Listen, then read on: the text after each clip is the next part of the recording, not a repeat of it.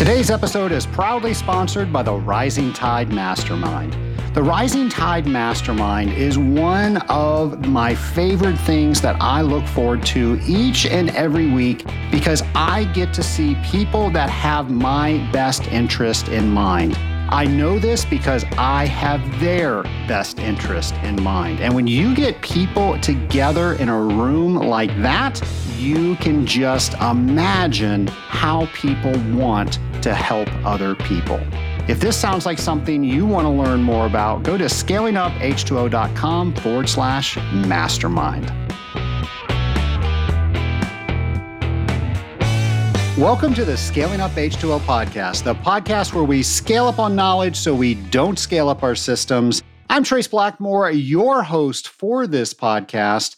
And Nation, one of the things I ask all of my guests after we do our interview is what books that they are reading. And I don't know if you are like me and you love to read because people just give away all their knowledge in books, and then we can take that knowledge and we can go out there and do something with it. So I'm always looking for the next book that I can go out there and do something with. And one of the books I want to bring to your attention is Daniel Pink's Drive. It's been out for a couple of years. And there's so many books out there about what motivates people. And maybe back when some of those things were true, but people are motivated differently today. And I really think that Daniel Pink, and the book is called Drive, The Surprising Truth About What Motivates Us, really lays out how people are motivated. And the reason I'm sharing this with you is I was just speaking with somebody that I coach that is in charge of a team, and they were trying to motivate in a way that I think was yesteryear. And today, people are motivated differently. So in the book, Pink argues that traditional approaches to motivation, which rely on rewards and punishment, are not as effective as they once were.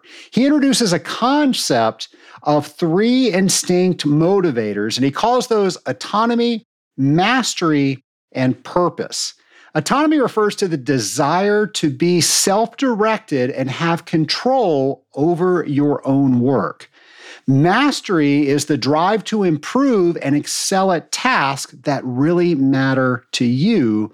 And purpose involves a sense of working towards something larger than yourself.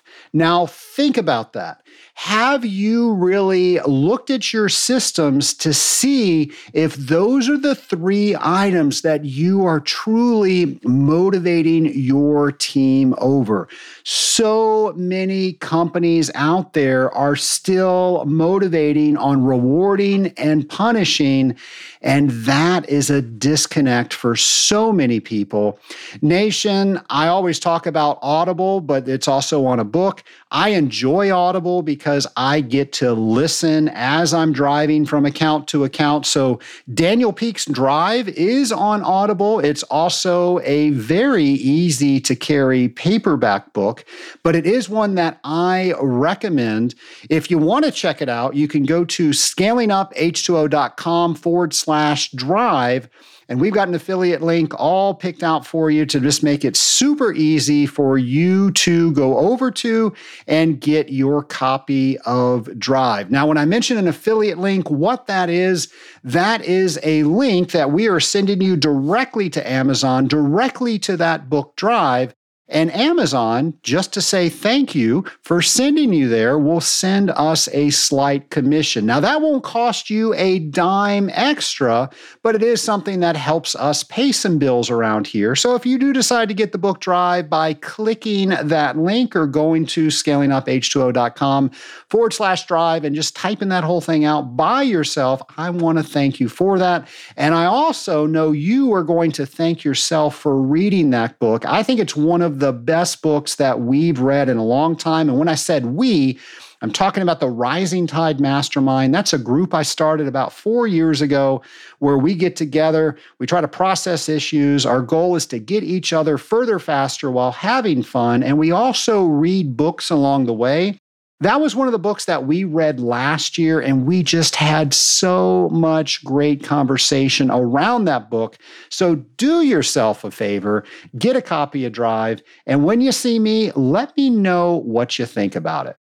Scaling Up Nation, a few events that you might want to put on your calendar is the 2024 Water Reuse Symposium taking place in Denver, Colorado, March 11th through 14th, hosted by Water Reuse. So we're going to have all the information on this symposium for you to find out if this is where you need to be. And while you're there, you can check out this one, the Pennsylvania Brownfields Conference. That's taking place in State College, Pennsylvania, March 25th through 27th. This one is all about the Pennsylvania Brownfields program and how to address abandoned and dilapidated building. Of course, they're going to talk about PFAS and all things related to that. This is hosted by the Western Pennsylvania Engineers Society, and they're the people that put on the International Water Conference. I had the distinct privilege of being the keynote speaker at the International Water Conference put on by the Engineers Society of Western Pennsylvania this past year. And if the Brownsfield Conference is anything close to the International Water Conference, you are wanting to be there. So be sure to check that out on our events page. Last week, I went into detail about the 2024 Association of Water Technologies Technical Training Conference. And of course, there's two different events that you can attend.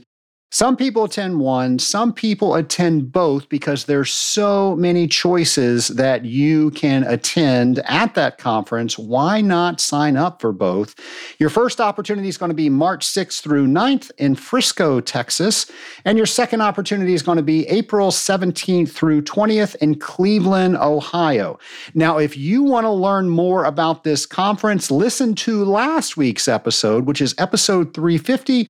Where I go into exactly what we're talking about, all the courses that are available, and my plea to get you to sign up because I want to see you there because I'm going to be there. Nation, I love meeting members of the Scaling Up Nation. So whenever you are at an industrial water conference, look for me, look for somebody that's on the Scaling Up H2O team. And by all means, if you have a Scaling Up H2O button, be sure to wear that because that lets everybody there know that you are part of the Scaling Up Nation. And that allows you to network with people that are also members of the Scaling Up Nation. If you don't have a button, look for either myself or somebody on the Scaling Up H2O team at one of those conferences, and we will make sure to get you one. Well, Nation, we always love to bring you great guests. And of course, we're finding those great guests because many of you are letting us know who we need to reach out to and who we need to talk to. And that's what happened today. So here is our latest interview. My lab partner today is Dr. Kelly Zier of Garrett Callahan. Welcome, Kelly. Thank you, Trace. It's a pleasure to be here. I'm very excited to talk with you today. I am excited to talk with you, and we've got a lot of landscape to cover today. Before we dive into that, do you mind telling the Scaling Up Nation a bit about yourself? Absolutely. So I've been in the water industry for about 30 years, which is interesting to look back and realize I have so much experience for being so young, right? But I started right after my PhD in chemistry. And the fun thing about being in the water industry is that prior to joining it, everything I did for graduate school was sensitive to both air and water. And the first thing that happened to me within 2 weeks of getting my first professional job is that I was introduced as a reverse osmosis expert. That to me meant that I should look wise, keep silent, and take notes. And eventually I did grow into that role, but it was kind of fun to be thrown into the deep end and realize that you had to learn to swim. One of my favorite questions to ask my guests, because there's never the same answer. How did you get involved in water treatment? So I was a graduate student at The Ohio State University, finishing up my PhD and interviewing with a number of people And some of the interviews had actually taken place at an American Chemical Society meeting. And it was there that I first met representatives of a company that you might know called Nalco. And they introduced water chemistry to me, and they came through with one of my offers. And it was a good location. It was a great company. And although I had not studied that area of expertise before, back in that day, getting the PhD meant you knew how to learn stuff. And so I said to myself, I can learn this water. And that's where we started. It has been endlessly fascinating since then. My prior experience made me think, yeah, water, okay, at hydrogen bonds, and that's cool. But other than that, it's kind of boring. Turns out it's absolutely not boring in so many ways. And it's led me to learn so many different things because, as I'd like to get into later, everything that we wear or eat or touch or consume as consumers has a water component to it. And so being a water treatment expert means that when your customer runs into a problem, you get to learn their industry, how water impacts their industry, and then what you can do to help make them more profitable. So it's been endlessly fascinating. I have never been bored a day in this industry. And when I hear of people saying that, I don't know, this is for me, or I am bored, I don't think they're doing it right. Because if you are a lifetime learner, there's just so much in this industry. It is wonderful. And I'll tell you, it's great for cocktail parties because there's always a snippet of something that you've learned. I've learned a little bit about how tires are made in molds, how we determine what's safe to eat based on studies that were done with prison food, and how pharmaceuticals come to be coated in something that tastes not like whatever the pharmaceutical we're taking tastes like. It's fascinating. And that's just 3 examples of different things that we've learned. Well, you bring up cocktail parties, and that's something I think our industry has difficulty with because the question inevitably comes up, what do you do? How do you answer that question? Well, it's been a while for me to learn how to answer that question. But one of the things I do is that I help industries save money and keep their equipment in better health over the long haul. So that's one of the things I do. But the other thing is that I help keep all of the water in our world safer and more readily available for people to use and enjoy. So speaking of the water we have available to us, we have the same amount of water today that we've always had, but you can't turn on the news without somebody in the world having a water shortage. Maybe there's an issue going on locally in the United States, but we hear this all the time. So how do we put that together? We've got more water than we do land on this planet, but yet we don't have enough water.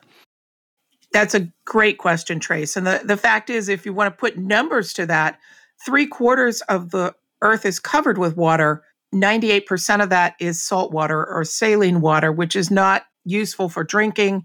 It's not useful for industrial.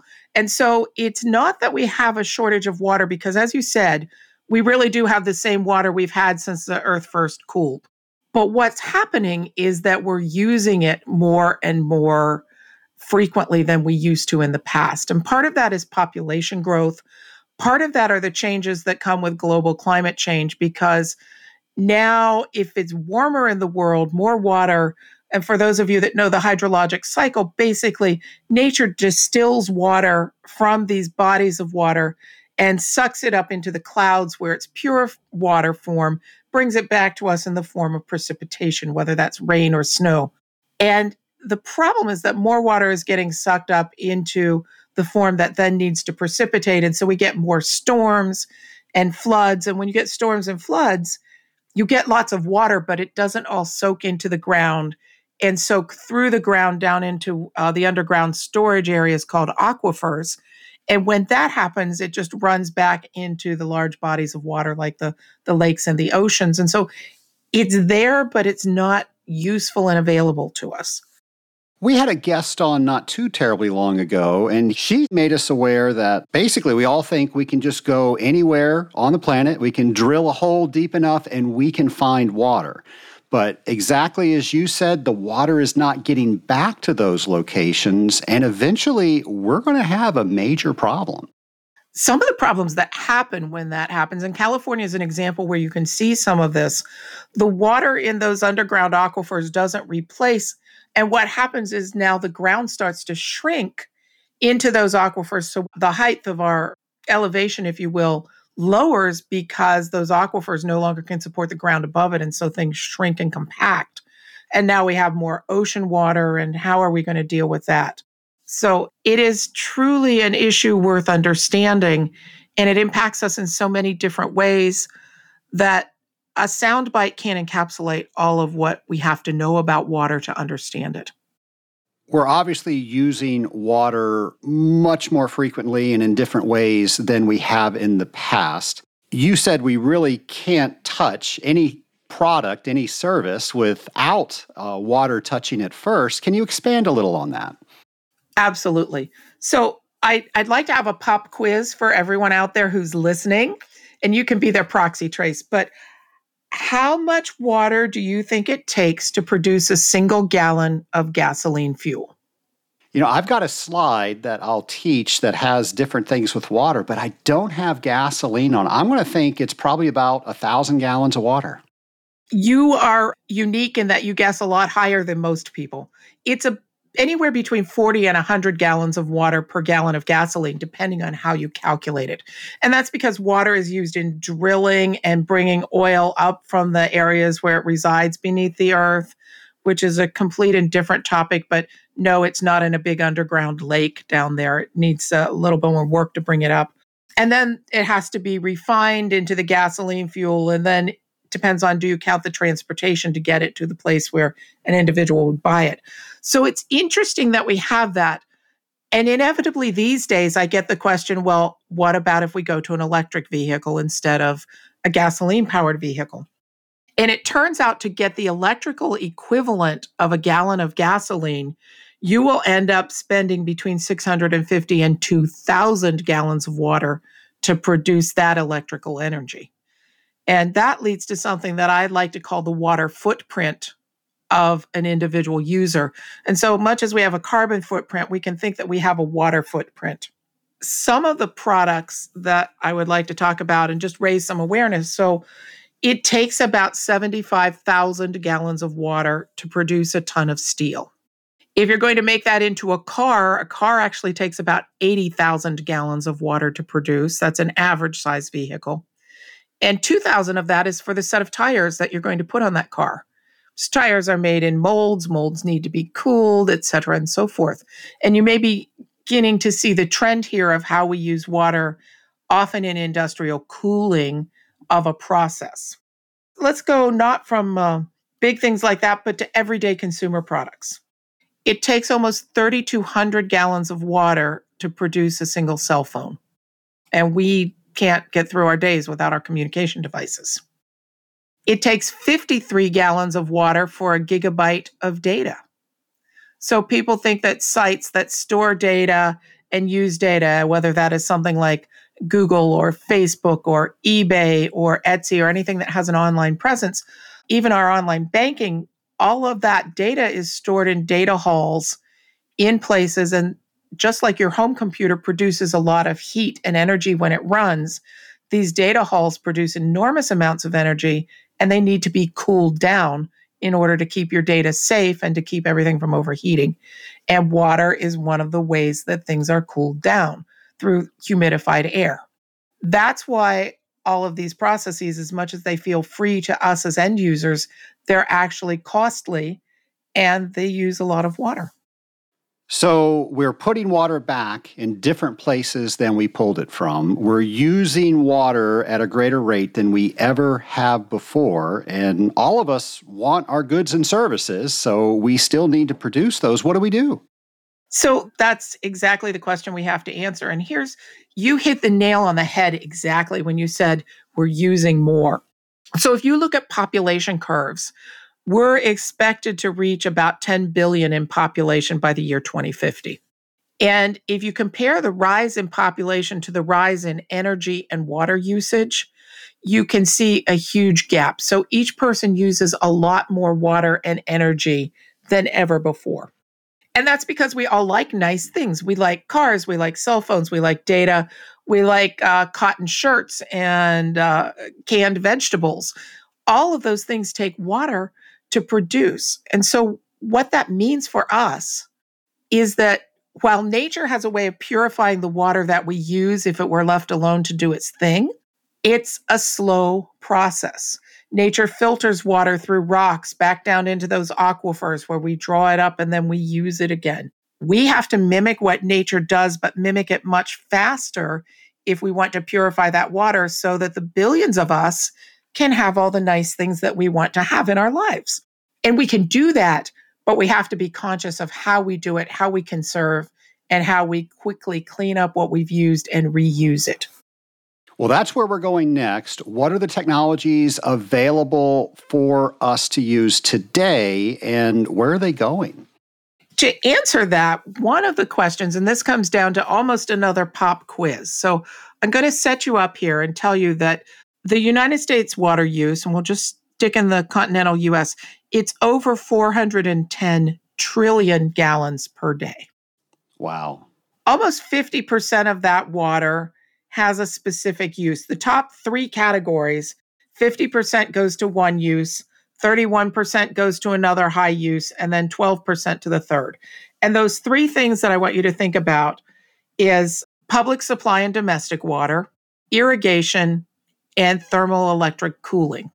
So of those three things, which do you think most people would guess is the highest user? Well, I want to say cooling because that's the industry that we're in, but I'm not sure what the right answer is. And you're absolutely correct, Trace. And everybody in our industry has an edge over most people. So almost half of the US water usage, and I would venture to say this is pretty true with all of the industrialized world, goes to cooling.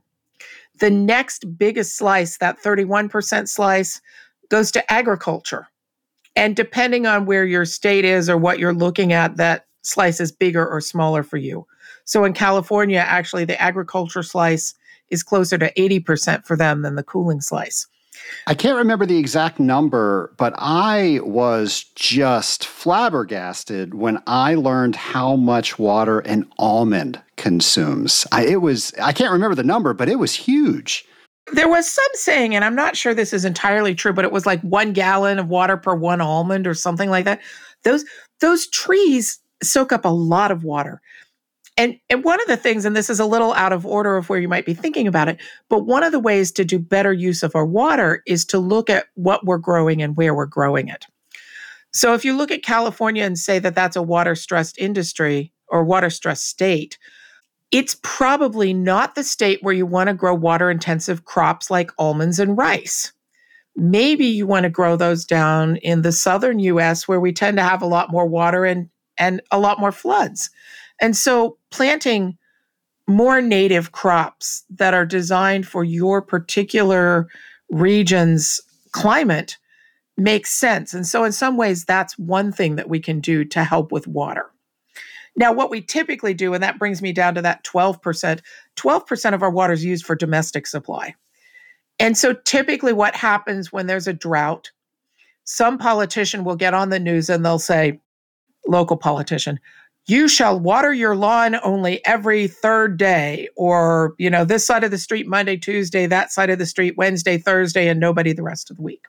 So they're attacking a really small portion of the problem because there's great optics there.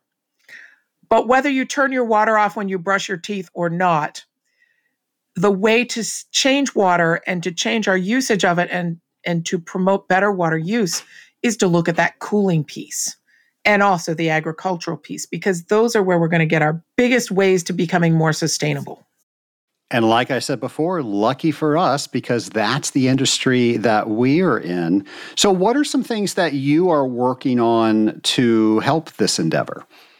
Well, one of the things that I am working on is in conjunction with my people who focus specifically on cooling water.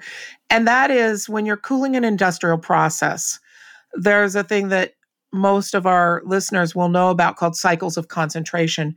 And that's how many times you use the water over and over again before it becomes so laden in minerals that you can't realistically use it over. And then you have to pull some of that water off and replace it with fresh water. Well, there are some places where people are maybe using 3 cycles of concentration. And we did a study for a client who shall remain nameless, but this client was doing about 3 cycles of concentration. We found that if we could take them up to 6 cycles of concentration, that they would save about 1.5 million gallons of water per year. And if I pull up some information here, they were using 12 million gallons per year for one specific cooling feature. And on that feature, if we could drive the cycles up, they would save about 1.5 million gallons.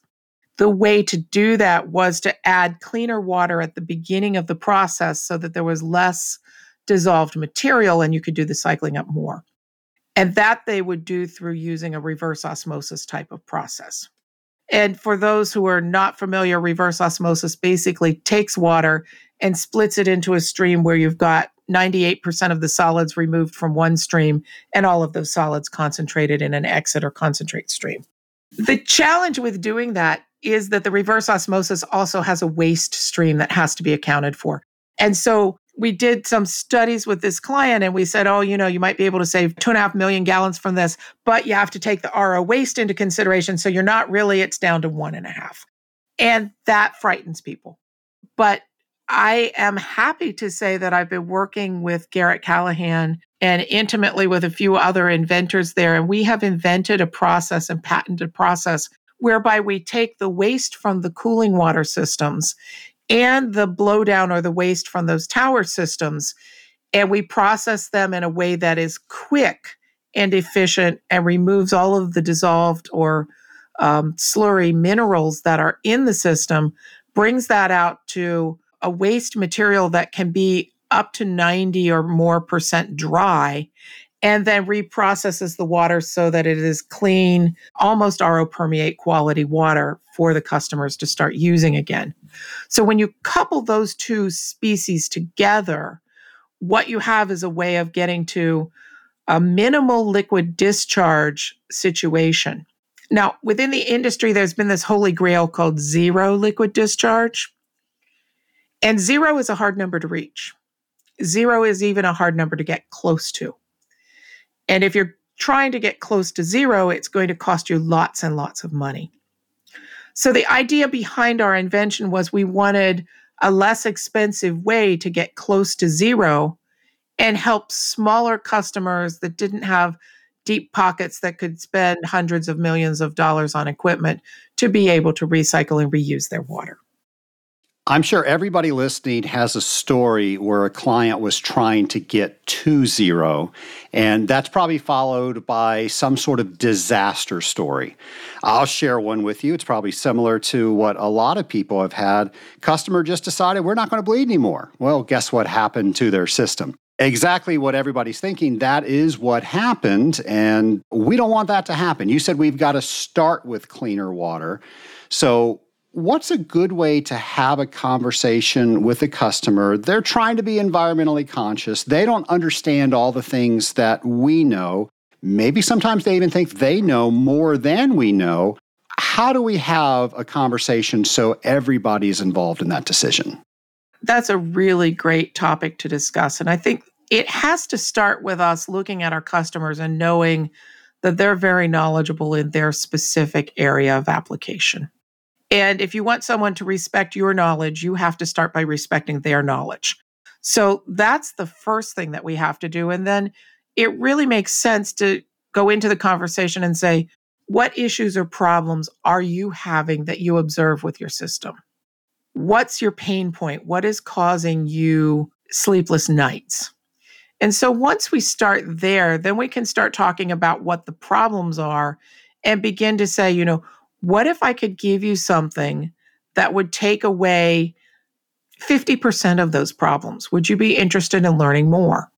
And realistically, many of our solutions can take away more than that. But if we start by listening and respecting their problems, then we can start by saying, here are some experiences that we've had where we've been able to do this for another customer. So with the customer I was telling you about a few minutes ago, we presented 3 scenarios and we said, one way that you can be more efficient with your water usage. They're in a water-stressed area, so water usage fluctuates wildly over the course of the year, and it depends on rainfall and snow melt and conditions like that. So we started out by saying, if you blend your cooling water and drive your cycles up, you could save 1.5 million gallons of water. If you couple that with this recovery process that we are calling AROS, which is Aqueous Recovery Optimization System or Aqueous Reuse Optimization System, then we could save you 3.5 million gallons per year on this site. Now, if you wanted to go all the way to a zero liquid discharge process and weren't content to discharge a little water, then you could save almost 4 million gallons per year, but the costs are wildly different. So the capital equipment cost to save 3.5 million a year, for this particular user, it was under 500,000. If they wanted to go all the way to a zero liquid discharge, it was over 7 million in capital costs alone. That is quite the delta. Yes.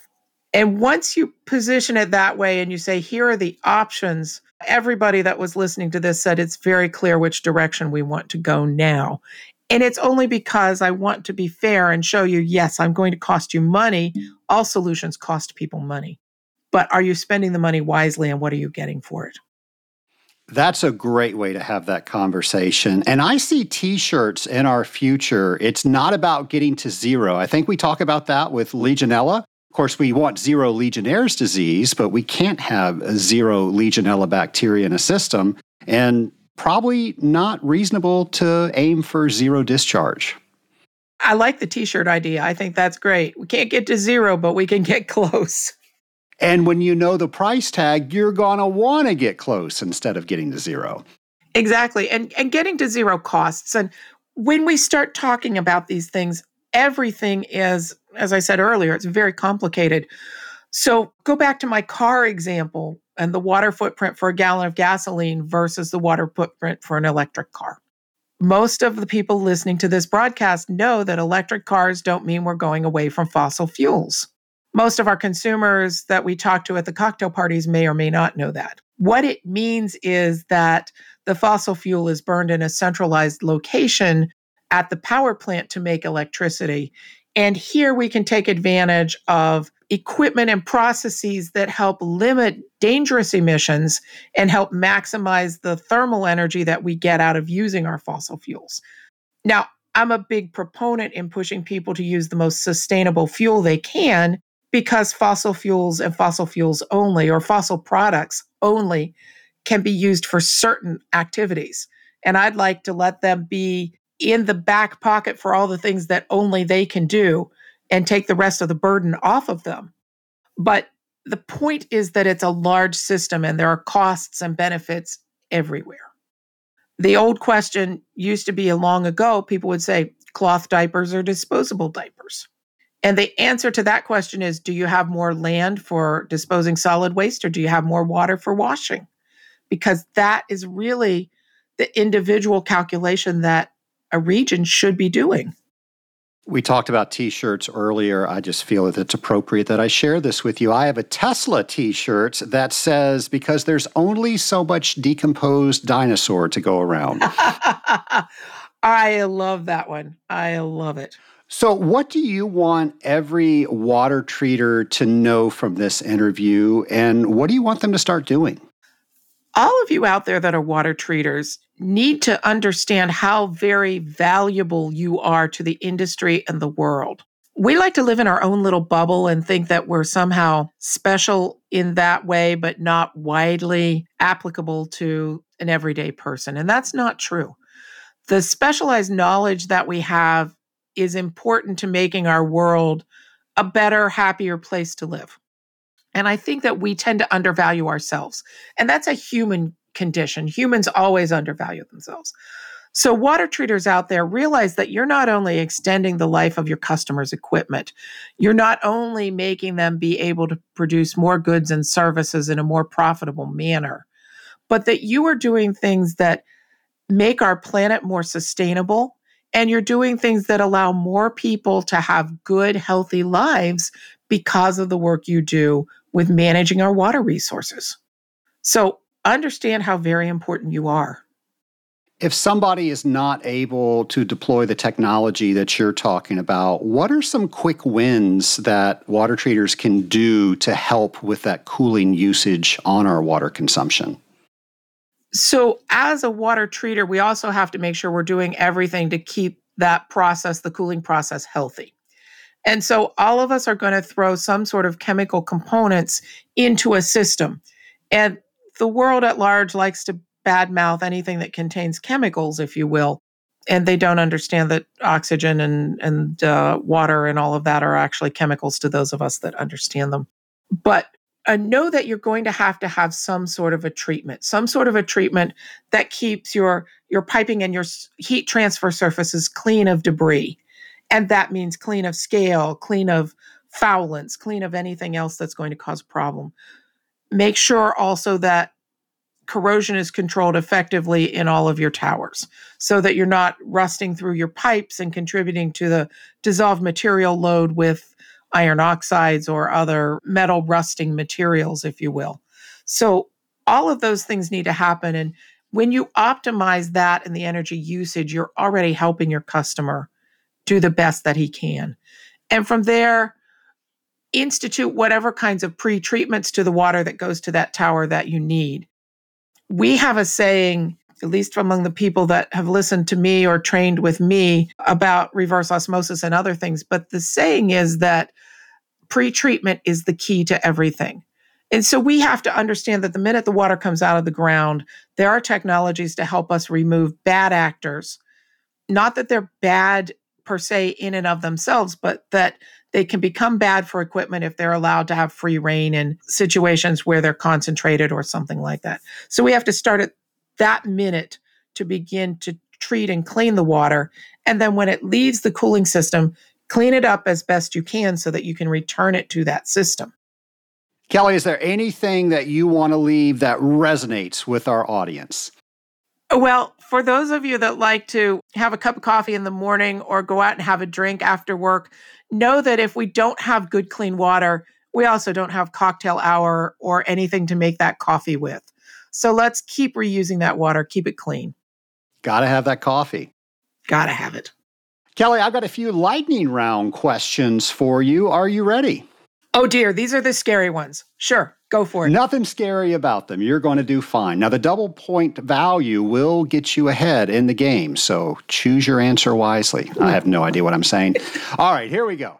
If you could go back in time and talk to your former self on your first day when you were introduced as a reverse osmosis specialist, what advice would you give yourself? The thing that I would tell my former self is it's okay not to know everything. Get comfortable with feeling stupid because you're not going to know everything. Learn to find good resources. And the minute you get comfortable with that, your career and your life is just going to accelerate in ways you couldn't even imagine. That is great advice. What are the last few books that you've read? So I'm in the process actually of rereading some books. One is The Tipping Point by Malcolm Gladwell, which is a really fascinating essay series on how certain things take off and become popular. The other is The Poisoner's Handbook. And while it sounds like it's about poison, it's by an author by the name of Deborah Bloom. And it's a fascinating look into the 1920s and 1930s New York era forensics, where the whole science of modern forensics began to be developed by these two pioneering gentlemen who were the coroner and his chemist, respectively. It's chock full of fascinating stories. And as an aside, I write murder mysteries and I often use poisons. And so I love collecting stories about poisons, hence me going back to review that periodically once in a while. All right, we have to unpack that. Tell us about some of the books that you have written and how we can read them. So I write under my married name or my husband's name, so I write as Kelly Z. Riley. And the series is called the Undercover Cat series, where I imagined a water treatment chemist, much like myself, who walked into work and found her boss dead and determined that smart people ought to be able to figure out who killed the boss. And so as she does this, she uses her scientific knowledge to help figure that out. And from then on, I just took off on the fun side and I made one of her colleagues a spy. And I won't tell you if any of my colleagues are or not, because that's part of the code. And we go on missions where she uses her science knowledge to help solve crimes. And I have enormous amounts of fun writing this. Are these available for other people to read? They are available. The best place to get started would be my website, which is Kelly, KELLEZRILEY.net. And they're at all major booksellers and you can order them. And yes, I'd love to have a few more readers jump on in. Well, you better believe we're going to put that on our show notes page. So get ready for those sales to start flooding in. I'm perfectly happy to do that. And if your group wants me to talk about literary poisons, I can do that as well. But we might have to have you back. You never know when you've got somebody you need some poison for. It's very cathartic to be able to look at somebody that annoys you one day and say, you're dying in a book. There it is. I'm curious, what are some of your favorite water chemistry reference books? So I like anything by Wes Byrne. Is excellent. We've had him on the show.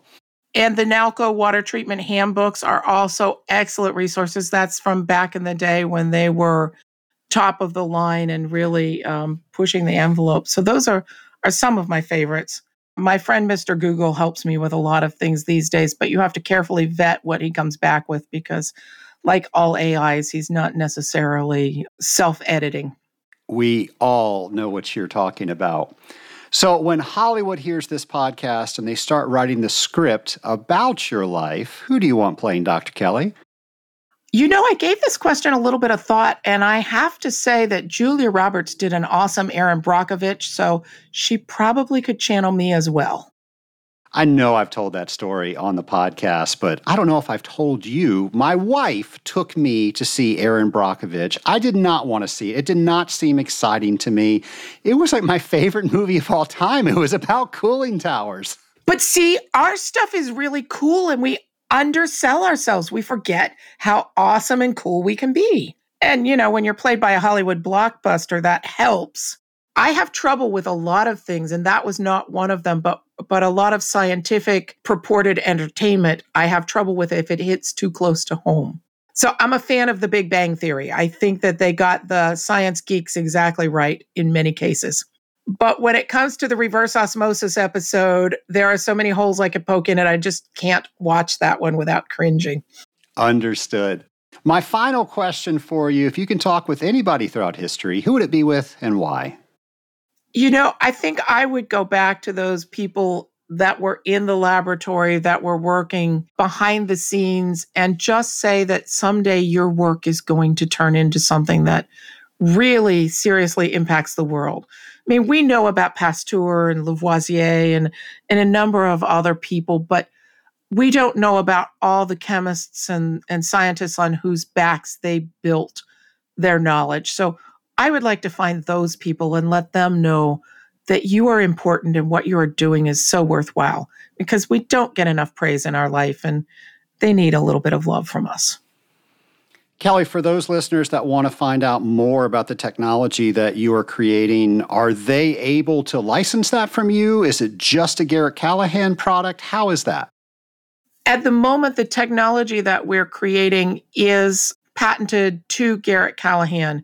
And so right now we are rolling it out as our product, and we have some equipment partners that work with us. But I encourage anyone that wants to think about licensing this technology or otherwise getting involved to reach out to me, because we're very open to looking at models that make the world better for all of us and at the same time protect, of course, our intellectual property in ways that help make it also accessible. If it's all right, I'll put your contact information on our show notes page. That would be fine. I would like to give you a couple of things. First, the website to go to would be garrettcallahan.com, which I think you already have. We have a dedicated email, and that is ro_info@g-c.com, which would be good. And then if you want to put my personal, it would be kzire@g-c.com. Well, Kelly, thank you so much for coming on the Scaling Up H2O podcast. It's been a wonderful experience. Thank you for having me. I've truly enjoyed this. Nation, the job of the Scaling Up H2O podcast is to make sure we are always learning as we are driving from account to account. Of course, we try to do that each and every episode, and how we do that is from members like you and letting us know what we need to talk about, who we need to talk to. So if you've got an idea, you can go to scalinguph2o.com, go over to our show ideas page, and that, of course, is how we are keeping more and more shows in the Scaling Up H2O library. Nation, a show that I want to mention a couple shows back was episode 307. That was with our friend Mike Solar. He's a member of the International Water Conference. I mentioned that at the top of the show. And Mike is a member of the executive committee. But what Mike did on episode 307 was he told us how we should look at crafting and presenting a technical paper. Here's a challenge I have for all of you.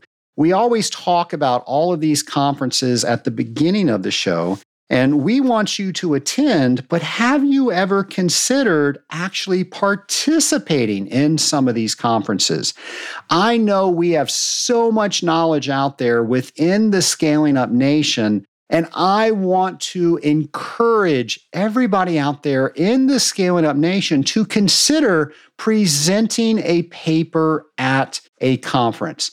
Now, typically about 6 or so months before the conference, whoever's hosting the conference sends out requests for abstracts.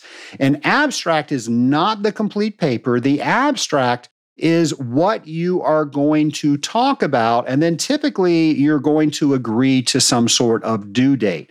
There's normally some sort of a committee that looks at all the abstracts, and they say, with the show that we're trying to put on, these are the papers, or these are the abstracts that we think are going to make a good show, and then you become selected.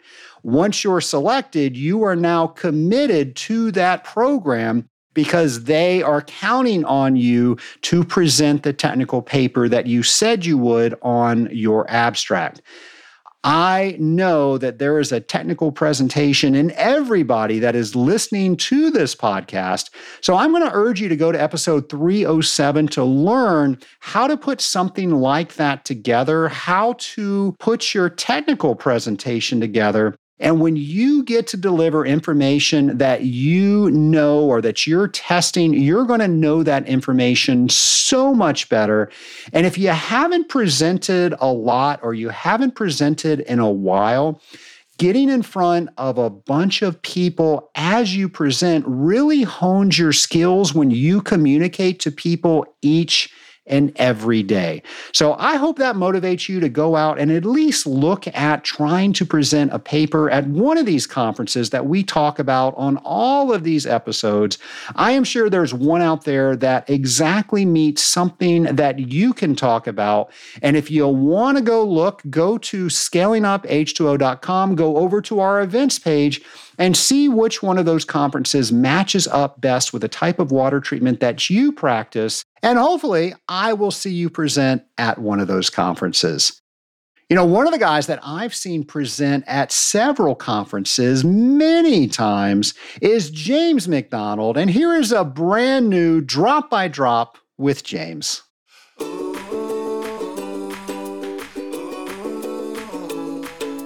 Welcome to Drop by Drop with James, the podcast segment where we wonder, explore, think about, imagine, and learn industrial water treatment, you guessed it, drop by drop. Together. It's in the middle of winter. It's cold. You've had a long day as an industrial water treatment professional battling scale, corrosion, unwanted microbiological activity, and inefficiencies. You're tired. You just want to go home, kick your feet up, relax, and get warm. You forget to take your test kit out of the car.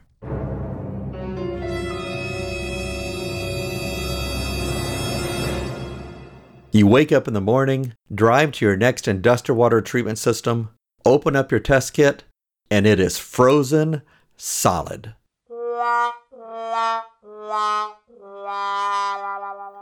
What do? Do you run around in circles? Do you set the test kit as closely to a boiler as you dare to thaw it out? Do you dunk it in hot water? The first thing you should do is learn your lesson and never let your test kit freeze again. Ever. Cross my heart, hope to fly, stick a cupcake in my eye. I'll admit, I learned my lesson the hard way. Next, I consulted with a trusty test kit manufacturing expert, and his suggestion is to allow it to thaw at room temperature. He said do not artificially heat it up, even in hot water. Most reagents are likely to recover. To be safe, you should compare your test results to new reagents or another rep's results. Personally, I found my iodide titration solution used in the sulfite test was never the same after it froze and gave me low readings. You could also just replace all your reagents, but I understand this could get expensive. Another thing to consider when a test kit freezes is the impact upon testing equipment such as the pH probe, which may have cracked or broken as its internal solution froze and expanded. Plus, plunging a cold pH probe into a warm solution may induce cracking as well. I'm James McDonald, and I want to encourage you to be like water by forming bonds with those around you, dissolving new knowledge, and making worthy ripples, drop by drop. Thanks, James. And again, if you ever need to catch up on Drop by Drop with James, we've got all of those on our website. So don't worry, we can catch you up. And if you haven't listened to every single episode, don't worry about that either, because we've got them all on your favorite podcast player. We can catch you up on that as well. And in addition to that, we'll have a brand new episode for you next week. Until then, take care, folks.